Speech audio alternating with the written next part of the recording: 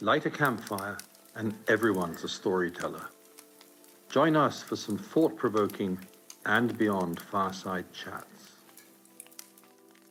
Hello and welcome to Leave Our World a Better Place.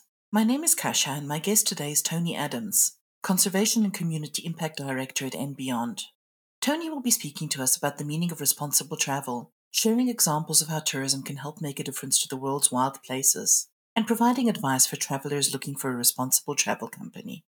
Tony, thank you so much for taking the time to chat to me today about the concept of responsible travel as it applies to &Beyond. Pleased to be with you. Thanks, Cass. Travel is now starting to pick up and recover from some of the worst effects of the COVID-19 pandemic. And I think perhaps one of the brighter sides of that has been that a lot of attention has been focused on, what travel should be like once it comes back and on the whole concept of responsible travel. And what I'd like to ask you to do before we sort of get into any more details is to tell me what does responsible travel mean to you as you and as &Beyond defines it? Responsible travel for me is about the decision that the traveler is about to make before they engage their service providers so that they can ensure that their whole trip is undertaken in a responsible manner. So it's really about what the traveler does in their trip and how they do it that really matters. One of the things for me is how do I mitigate my impact? How do we share purpose? And how do I contribute whilst gaining the experience I've dreamed about? I like the saying that says, what's my legacy of my travels? This should reflect and become part of the responsible travel if it's done correctly. Before we look at responsible travel itself more closely, I'd like to kind of set the scene for those of our listeners who might not know exactly what we're talking about. Many of &Beyond's guests come from highly developed countries where basic services and structures such as healthcare and education are pretty much guaranteed. But in many of the areas where &Beyond operates, there are often gaps in the provision of these services, and this isn't always something that comes naturally. Can you talk a little bit about what is the reality for many of the rural communities near where our lodges are, and what role can tourism operators like &Beyond play in the development of these communities? Good question. Thanks, Cass. I think that the rural communities that occur around our lodges tend to have very little in the form of infrastructure. They generally have poor agricultural opportunities. The water sources also tend to be marginal. And generally speaking, they have low government support structures. From an economic perspective, communities have very few economic opportunities. It mostly comes in the hustle type economy, and a hustle type economy is a small and almost an eking out a living commercial opportunity. And therefore, they become very, very dependent. The communities become very dependent on the few economic activities that are available. On the other hand, though, we've got the conservation and wildlife areas. These conservation wildlife areas don't require highly productive soils, and the animals have adapted to these conditions. So although the conditions for the communities are tough, they are actually suitable from the wildlife area perspective. And this is where tourism comes in. So tourism in these areas is a catalyst, and it literally can bring together the wildlife, the land, and the communities through this economic activity of operating. &Beyond has recognized this opportunity at inception, and this was really through its founders and some of its shareholders' drive to build an integrated model. So we adopted care of the land, care of the wildlife, and care of the people as our vision, and this is still firmly in place 30 years later. This model has worked extremely well and does seem to integrate all three aspects. This is all driven by this economic activity of tourism. It's a symbiotic relationship with the wildlife and the communities. Okay. I think for many people, there seems to be this kind of misconception about responsible travel and luxury travel. And I find that a lot of people seem to think that those two are not compatible. Can you explain why this is really not the case? Yes, Cass, and from my point of view, luxury travel has many meanings to different people. And I see this in the light of creating richer experiences, more purpose, integration and becoming a contributor. It's not about being minimalistic. It's about what you can add, what experiences you can take away, how you can pay it forward in a positive sense. It's about leaving behind empowered communities in conservation. I also see luxury travel as being an enabler of responsible tourism. Through travel, in Ambion's case, you will make a massive contribution to responsible travel just by coming to our lodges. Your travel will enable many different facets, but some of them being community, social infrastructure. You'll enable education through schools and classrooms. You'll enable better health facilities through clinics that are enabled in and around the areas around our lodges. You will enable endangered species translocations and protection. You'll enable development of small businesses, conservation lessons, and many more benefits. There are many different luxury responsible tourism operators that are also engaged and delivered in making a difference in all aspects of operating. So we're not the only ones who lay claim to this. There are many that do. But all of this is made available through the sheer fact that people are traveling and traveling in what can be termed as luxury travel. But the link between wealthy first world tourists coming through to, generally speaking, sometimes third world economic situations, and the guests departing with their US dollars will enable the communities to receive benefits far beyond than what just the company can do. So I think that more than debating luxury travel, it's more about what impact you can have by traveling with a responsible company that does it in a luxurious format. Mm-hmm. So it's about what those companies themselves put back into the land and the wildlife and the communities. Is that correct? That's correct. And many companies do this in various methodologies, but the benefits are real. Mm-hmm. Now, you've mentioned some of the key elements that travel can contribute towards, and there's very many things that responsible travel can fund, and very many aspects of it that you can look at. One of these is minimizing environmental impact. What are some of the factors that need to be considered here? And can you perhaps share examples of how &Beyond is dealing with some of these? Sure. The biggest and probably the most important question is to know what impact you are having. And therefore, you have to measure your impact. Now, &Beyond has a methodology of, we measure a number of different usages, for example. So we monitor very closely our fuel usage, we monitor our diesel usage, we monitor our water usage, we strictly monitor the electricity and power usage. All of these are what we call fossil fuels that generate this power. These are monitored down to, in water's case, how many liters per head per day is being utilized.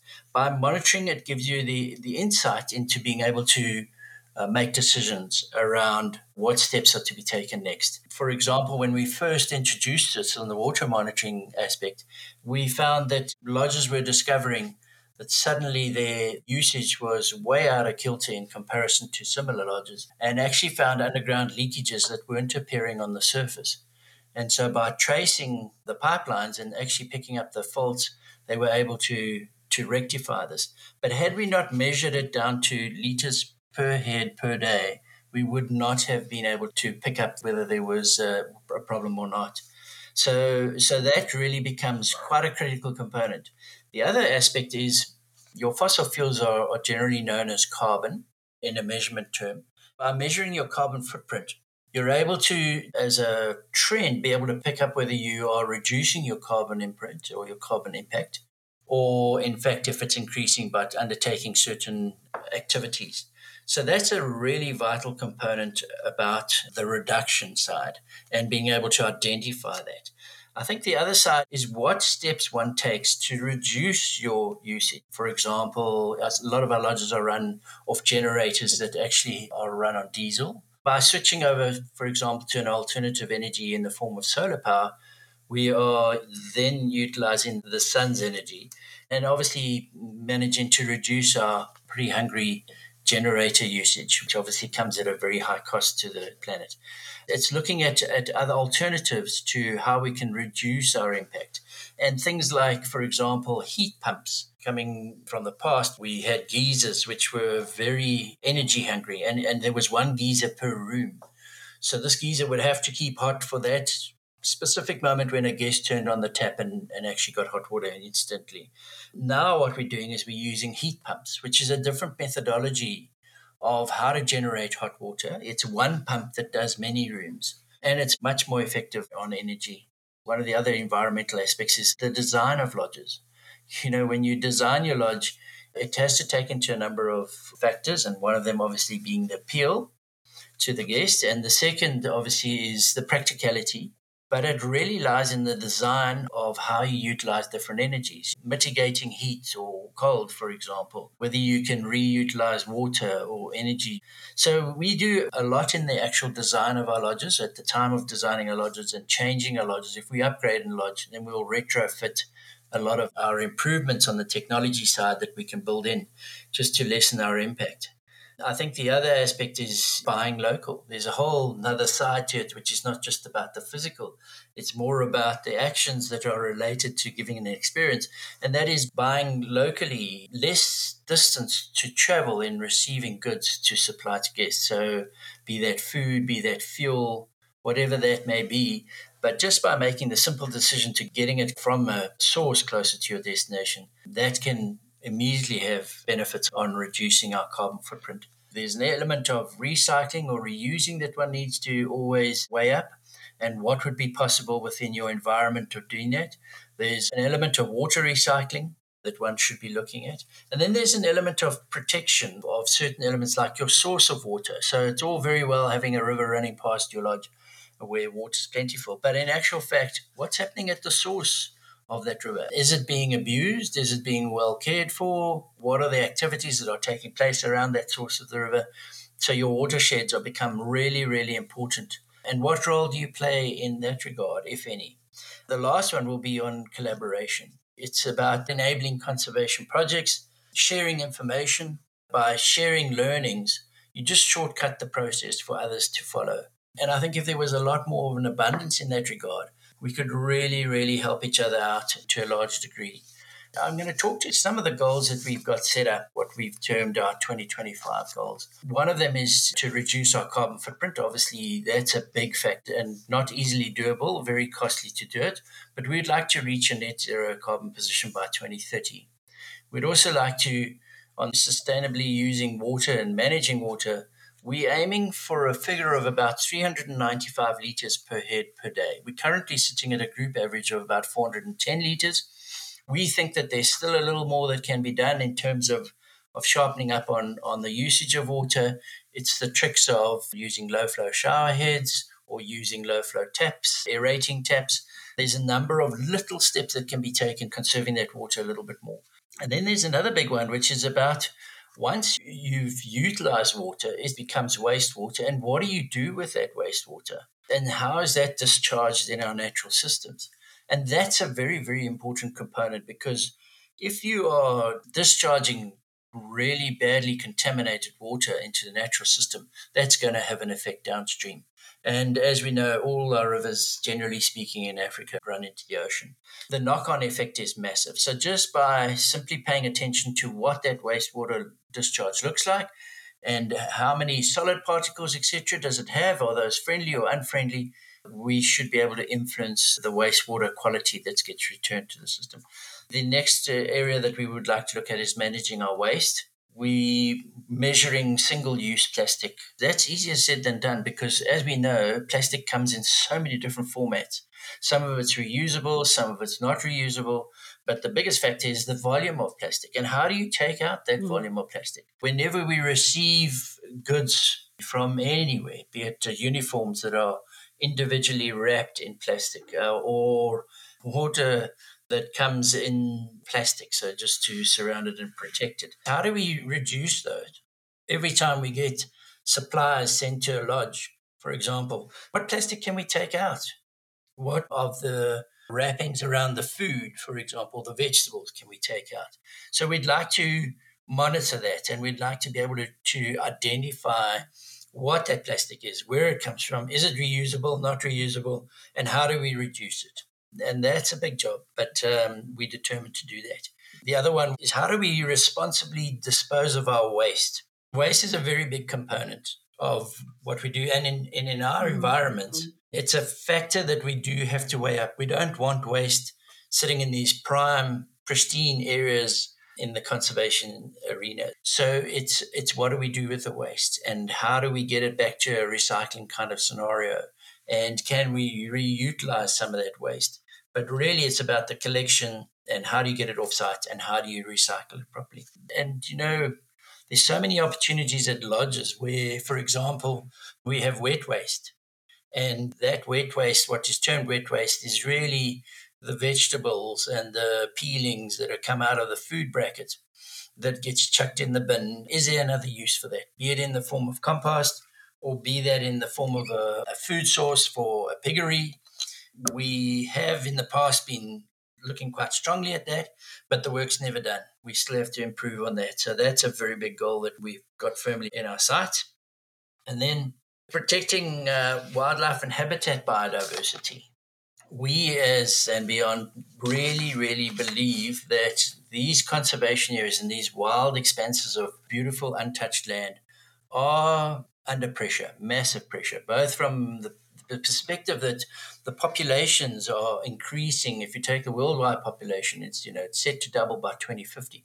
I mean, how is this planet going to sustain all of us unless we change our ways? We're going to have to be smarter about how we do things, and we're going to have to be much more aware of what impact we're actually having. We cannot be sloppy, if that's the right word, about not taking decisions that have to be taken now to enable the sustained biodiversity in the future. We also know that currently our biodiversity is being smashed in all aspects, and we read about it internationally, about forests that are being burnt and cut down, or agriculture that's moving in. We've got some work to do on the protection of those areas. We would like to protect and preserve 25 million acres of key biospheres and watersheds. That's a big number, but we need to start working on how to do that and how to keep these biospheres in a protected area as well as the watersheds. We also would like to scale a further 25 million acres through coalitions that enable those areas to be protected. We often hear of a model about the paying areas should pay for the non-paying areas. So in Lionscapes, for example, which is an organization that is set up to protect lions and to ensure that wild lions are sustained throughout Africa and wherever they occur naturally. Now, those lions have already halved in population. Part of that impact on those lions, for example, is around the habitat and not having the right habitat or having the areas to enable their free roaming, and the conflict with humans that comes through either encroachment from humans or lions encroaching on humans. It's to try and set up areas that would be suitable to enable those lions not to become a decreasing species. Pangolins, for example, we also know are very high in people's minds at the moment because there's been a lot of hype around that. But pangolins are hugely threatened, similar to rhinos, and being able to set aside areas. So, yes, putting 25 million acres through coalitions of change, a big goal. It's a nice challenge. On the human side, we always say that environmental impacts generally is driven by, a lot of them driven by humans. So we have to work out what are we doing on that front. And part of what we're saying is, from an employment and a skills training perspective, we need to be taking responsibility. And Beyond has specifically undertaken to do 65% of staff employed should be from the local communities surrounding the reserves or the conservation area. We should be taking unskilled local community members, exposing them to work disciplines and to facilitate skills so that these individuals which come from the communities have the ability to walk into another organization, apply for a job, and have an experience base to talk to. Because generally speaking, we know right now in Africa, we have the fastest growing youth in the world. Okay, we also know that our unemployment in the youth sector is incredibly high. So even somebody who has studied or alternatively has been through schooling, you would think that that would enable them to being able to find a job. No, that's not the case. They are not necessarily being employed, and they don't have the experience to even get in through the first door. So there's this massive youth sector that's sitting out there. I see that as energy that could be utilized positively. And we've got so many challenges. How do we get that energy coming into these spaces where we need hands and drivers and talent to be able to take it forward? So we've got to skill people up.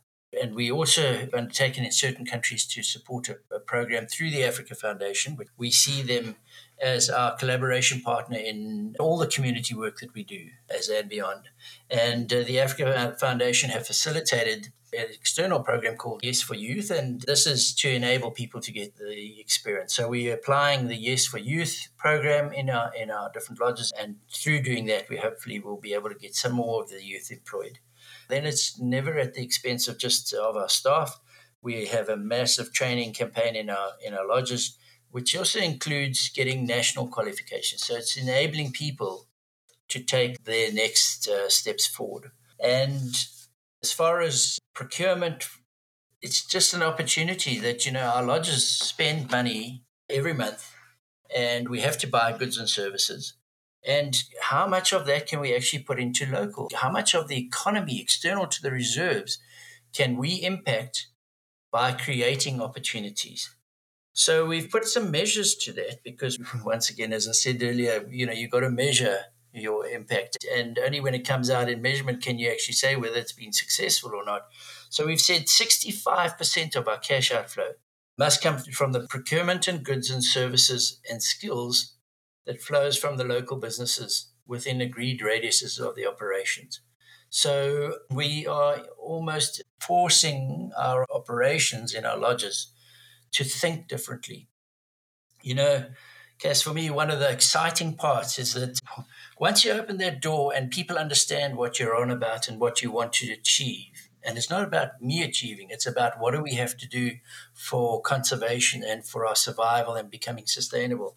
Boy, are they there, and they flourish. And we're seeing that people are coming up with unique different systems of how to apply this in their different regions and how to make it possible. So it's a very, very encouraging and very exciting. It's not easy, definitely not easy. I mean, if you're operating in a rural area that has very little suppliers external to that conservation area, how do you suddenly start procuring 65% of your cash outflow in those areas when they don't have the services and goods to supply? That's a challenge for us. And obviously we're working very closely once again with the Africa Foundation on facilitating that. The Africa Foundation, once again, have another program that they're following called the Hustle Economy. And the Hustle Economy is about taking the communities in and around these conservation areas that we operate in and the communities that they work with and identifying what activities in the economic sense take place. So when we think economies, and I'm referring to sort of a broader sense here, and maybe a little bit of taking a bit of liberty here, but we always think of I want a big supplier, or I want a supermarket chain, or I want a. That's not the economy we're talking about in the hustle economy. We're talking about the small, tiny. Sometimes it's trading vegetables on a daily basis that enables that person to do something. Sometimes it's about creating baskets. It can be a very small economic activity, what we would term a very small economic activity, but actually sustains those individuals within the community and gives them a daily income, which enables them. So how do we get to grips with this hustle economy, and how do we change our thinking in terms of being able to procure more of those skills that won't affect the guest's experience and will enhance the guest experience? So we don't want to buy vegetables that are not going to be up to scratch just because we want to support local. That's not what I'm saying. I'm saying those vegetables have to be at the same quality that we can buy them from a major central depot that dispenses vegetables.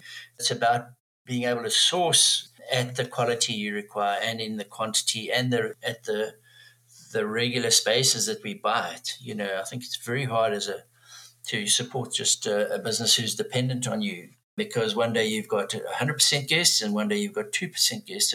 So therefore you're going to buy accordingly. And how does that business survive? So it's about actually getting skills into that business, that we are not, as a lodge buyer, we're not just the sole source of supply.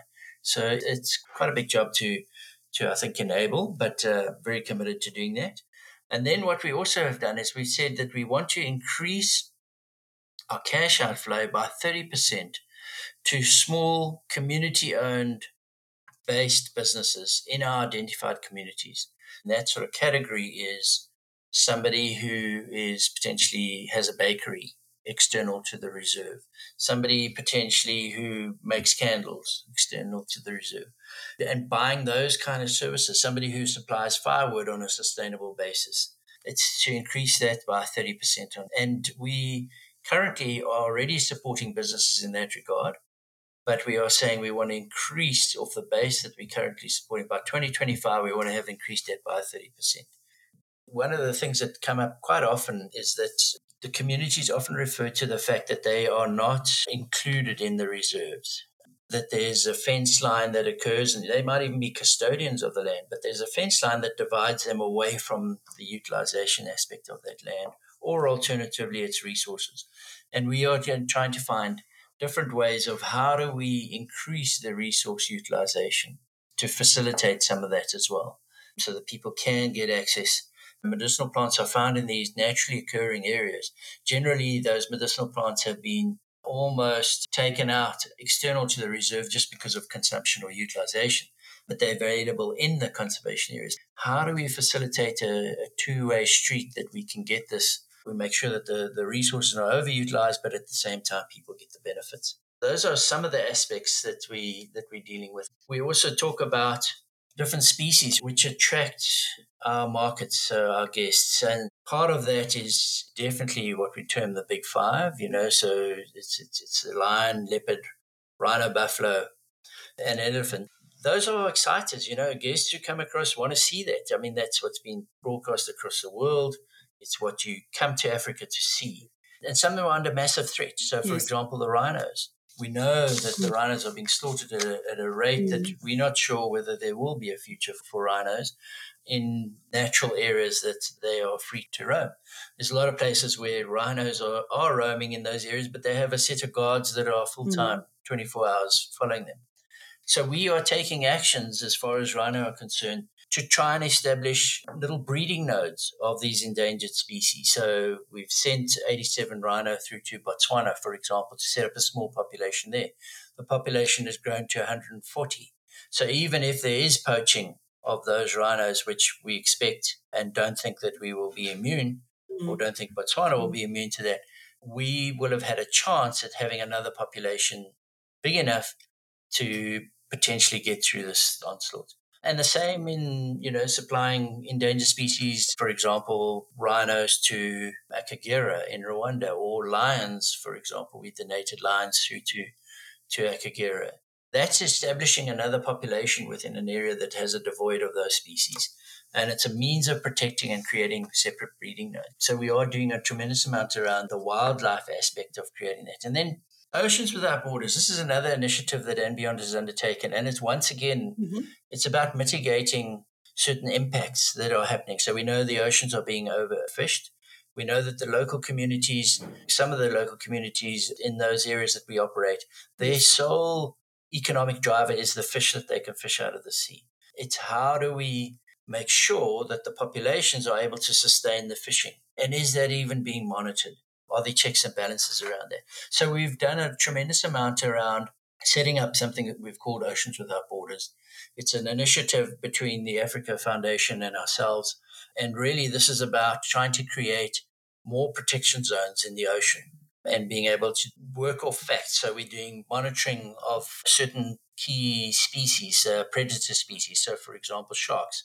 Sharks will follow the best feeding ground. They'll move to the best feeding ground. So if we're able to watch where a shark goes and we're able to put a tracking device on him, he should take us to the next prime spot where fish occur. If we can identify those spots, we're able to potentially protect them.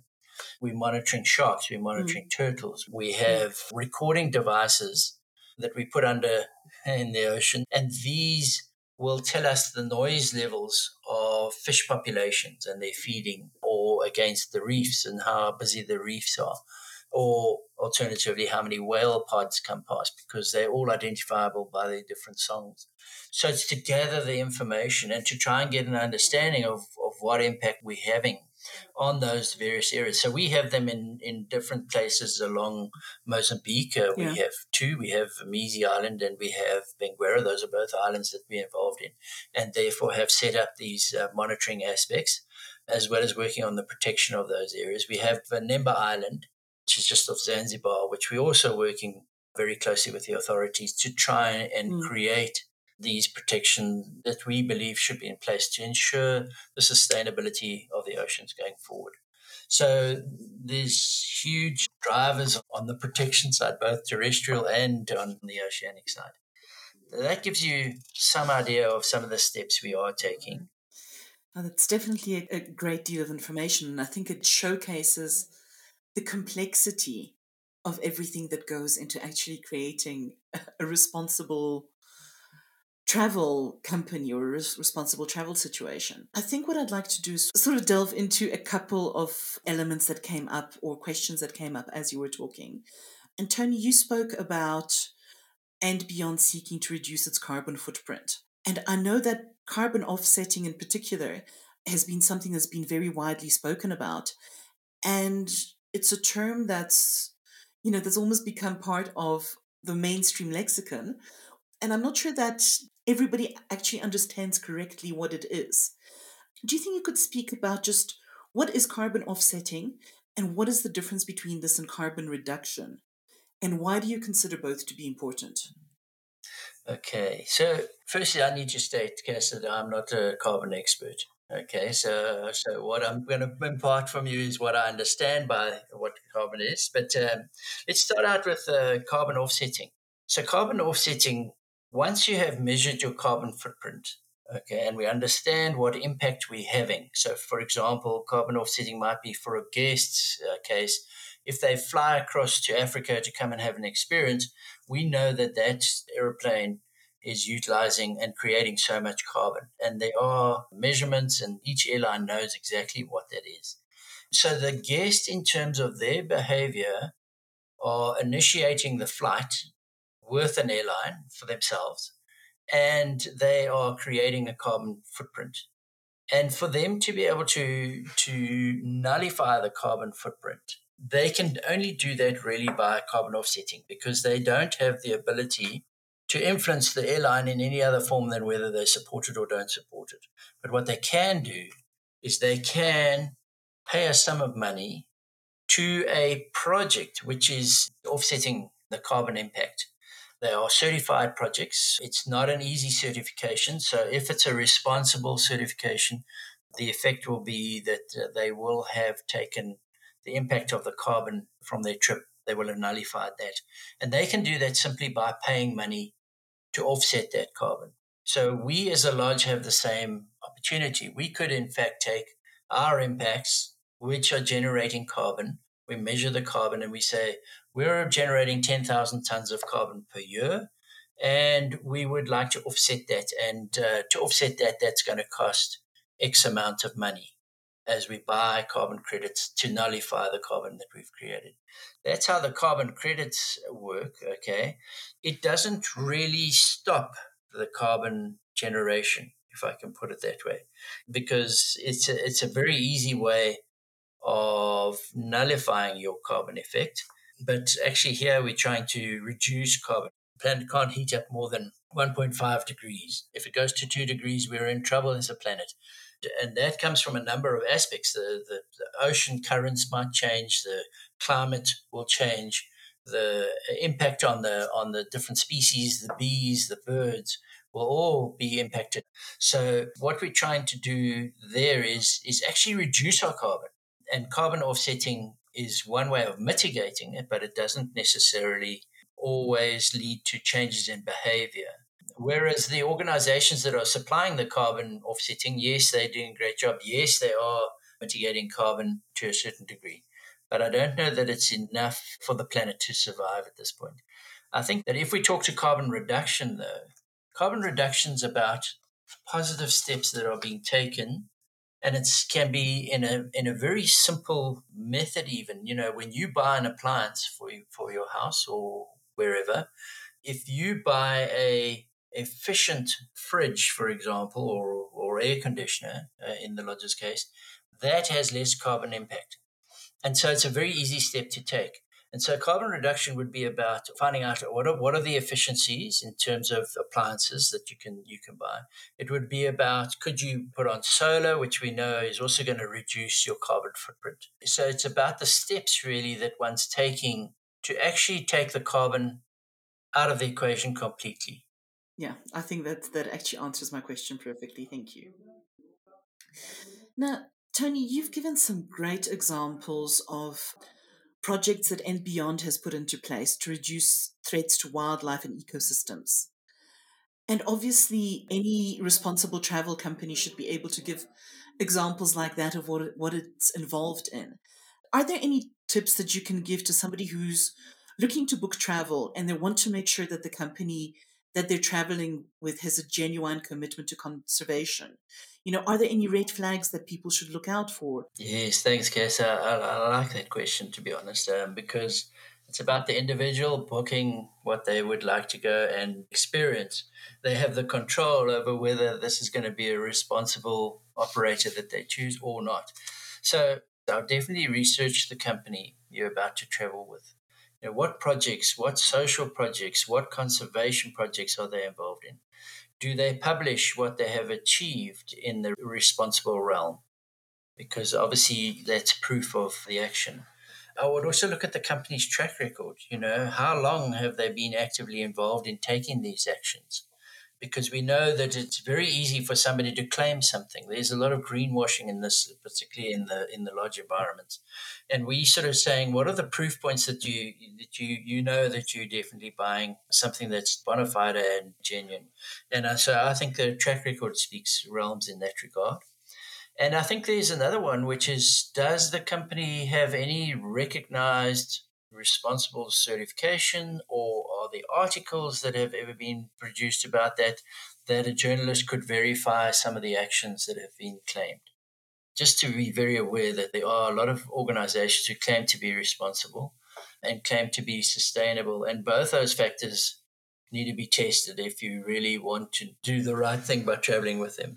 I'd ask her, if you're traveling with a travel agent, I'd ask them for the list of projects that they know are undertaken. I'd ask them for information about the company, about certain social steps that they've taken in integration with communities that are in and around those lodges. It's not an easy one, and it takes a bit of effort. But if you really want to travel responsibly, you need to make sure that you are making those right decisions. So ask the right questions. Yeah. Absolutely. Tony, you've spoken in quite a lot of detail about the way that And Beyond works with communities, which is also definitely something that's very important for responsible travel. And there seems to be a perception quite often that as long as a lodge or as a company provides local employment, well, then that equates community development. But what you've described with the 65% of cash outflow going to communities, building up those economies, creating businesses, that's part of a model that And Beyond looks at, which I think you've called inclusive communities. Is that right? Correct, yes, yeah. I think you've pretty much explained how this concept works, but what are the kinds of things that a traveler can do to probe a company that they want to travel with, to determine how they work with communities, and whether it is sort of just local employment or if it's something deeper like this? Look, there's always some telling questions. Some of the questions for me is maybe being a little bit direct. I would say, do you monitor how many staff are from the communities adjacent to the conservation area? So that you get an understanding of local staff employment. I think that I would also ask, do you have any goals or specific numbers that you try and reach in local employment? And I think, understanding that local employment is only one aspect of how to create economic well-being in the communities. And quite frankly, the communities don't always see being employed as enough, if I can put it that way. So you do have to do more. Okay. So another question was, does the lodge have any relationship with any of the community structures surrounding the reserve? Because one of the things that you can say, you do X and Y, but you might only be benefiting one individual. So, for example, I might choose to buy from one supplier outside the reserve, and I can claim that I now support the local community. But we do know that the communities are run, particularly in South Africa, and actually across most of Africa, are run by different structures, community structures. So by knowing if a lodge has engaged with those structures, will tell you the degree at which they are involved with the communities. So I think that would be one area. It might be a bit extreme. But the other is, do you have any form of education or social responsibility program with the communities? The other would be, are there any other projects that are being done with any of the communities surrounding the reserve? So is there resource sharing? How are you tackling some of the social issues of youth and unemployment or economic upliftment in the community surrounding the reserve? Because we know that that's a hot button in South Africa. So that's more South Africa applicable. I would ask some very direct questions just to see what the response is, because that should tell you exactly what is being done and whether there are gaps. Tony, a bit earlier you spoke about companies that are willing to publish what they have achieved, and that talks into the concept of transparency. How far does this concept of transparency need to stretch, and what does it need to refer to, from reporting to pricing to sharing knowledge with competitors? Can you talk a little bit about that? Yes, absolutely. Transparency for me is quite a vital component, and it's a vital component from a number of aspects, actually. If we as &Beyond, for example, put out a impact review every year, in that impact review, we're very honest in terms of what we've achieved and what we haven't achieved, what our goals are. And why this is important is, firstly, it helps the tourists choose exactly where they would like to go. So our guests have some handle of what we're doing at lodge level. Second is that they understand that we progressively are trying to improve our responsible behavior. And the third thing is that what we have done and the methodologies we've used have been written up and very clear for anybody to pick up through this impact review. And our failures are written in there as well. So that if somebody was to potentially do the same thing, they could in fact get tips on what worked and what didn't work, and what to do and what not to do, and some of the outcomes. And by so doing, get shortcuts to enabling their product to more efficiency in that regard. I think one of the aspects around transparency is, I know that certain public companies obviously have to publish all their results, including turnover, etc., and private companies don't have to do that. But I think really, what are you aiming at, what you want to get out of there? And for me, what you're aiming at is you want to work out whether this company is responsible, what actions it's taking. Is it something that can be copied? Is there a model that potentially is in that's usable? What could we slice and dice and use aspects of to enable the next company to do it, if not the same, better? So I do think that transparency is a really good thing. And I think from a guest making a decision, it just makes it so much easier to know what you're dealing with. And also, for me, guests are traveling with purpose now. They are being quite discerning about what they want out of their travels. They're not coming here with an open book and just sort of saying, I'll go with the flow, generally speaking. They're coming here with certain elements that they need to achieve once they've traveled, and certain takeouts that they want to walk away with. And by disclosing a lot of the information, helps those guests make a decision. And it also helps those guests in terms of support. A lot of people out there actually want to be part of helping organizations make impact. We all understand we're in one world, whether it's not just &Beyond or a Singita or a Londolozi. If those three were working together, the impact would probably be tripled. So from a guest perspective, I think it's really important as to also what role can they play, and what aspect of that. So is it the conservation arena? Is it the community arena? Is it social infrastructure that's required? Gives them insight into aspects that they, by engaging with &Beyond in specific, they will know what they can get out and how they can get involved. So I think it's a vital component. And we embrace this exposure element to everybody, not just to our guests. It's also to the communities that we deal with, to bring them in, do what we call conservation lessons, to bring those kids that are our next leadership, bring them in, expose them to the business and the conservation arena, because they don't get that kind of exposure any other way. And therefore, when it's time for them to make the decisions and be the leaders, our best chance is by giving as much as we can so that the next generation of youth are making the right decisions, or the politicians, because generally speaking, the politicians are not always conservationists, and they are making the decisions on every conservationist's patch. And some of them are good and some of them are bad. But had they had exposure, had they understood the intricacies of what of what we're dealing with here, they might have made a far better decision and at least had insight into what is going on.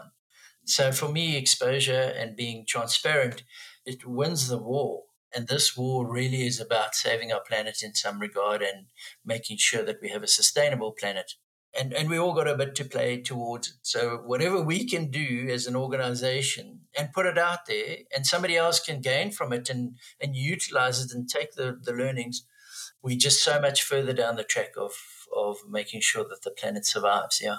I think you're absolutely right about travelers wanting to travel with purpose and about examining their travel choices so much more carefully. But there is also a real role that the travel industry has to play in educating and influencing. Correct. Yeah. I came from a guiding world. I started out as a guide.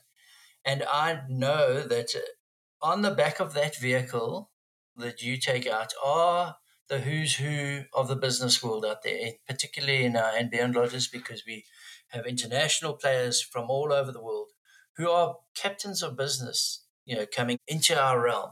They are, if I can put it this way, they are unguarded at that point of sitting on the vehicle because they are completely listening to what you as a guide have to say.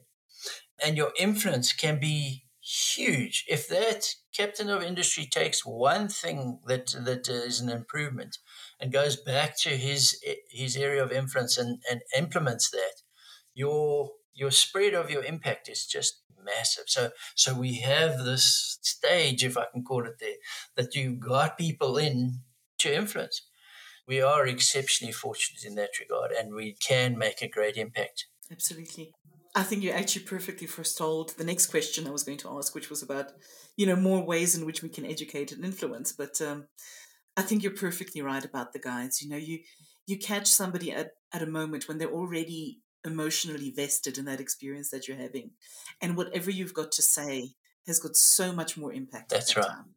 Tony, thank you so much. It's been absolutely fascinating talking to you, and the time has flown. And I really, really appreciate your insight, taking so many concepts and simplifying them so beautifully. So thank you very much. A real pleasure, Cass, and we look forward to always making a difference wherever we can, on this planet. So appreciate what you're doing as well. Thank you. Absolutely. Thank you, Tony. Thank you for listening to Leave Our World a Better Place. Don't forget to subscribe to make sure that you never miss an episode. If you'd like to find out more about And Beyond, please log on to our website at andbeyond.com.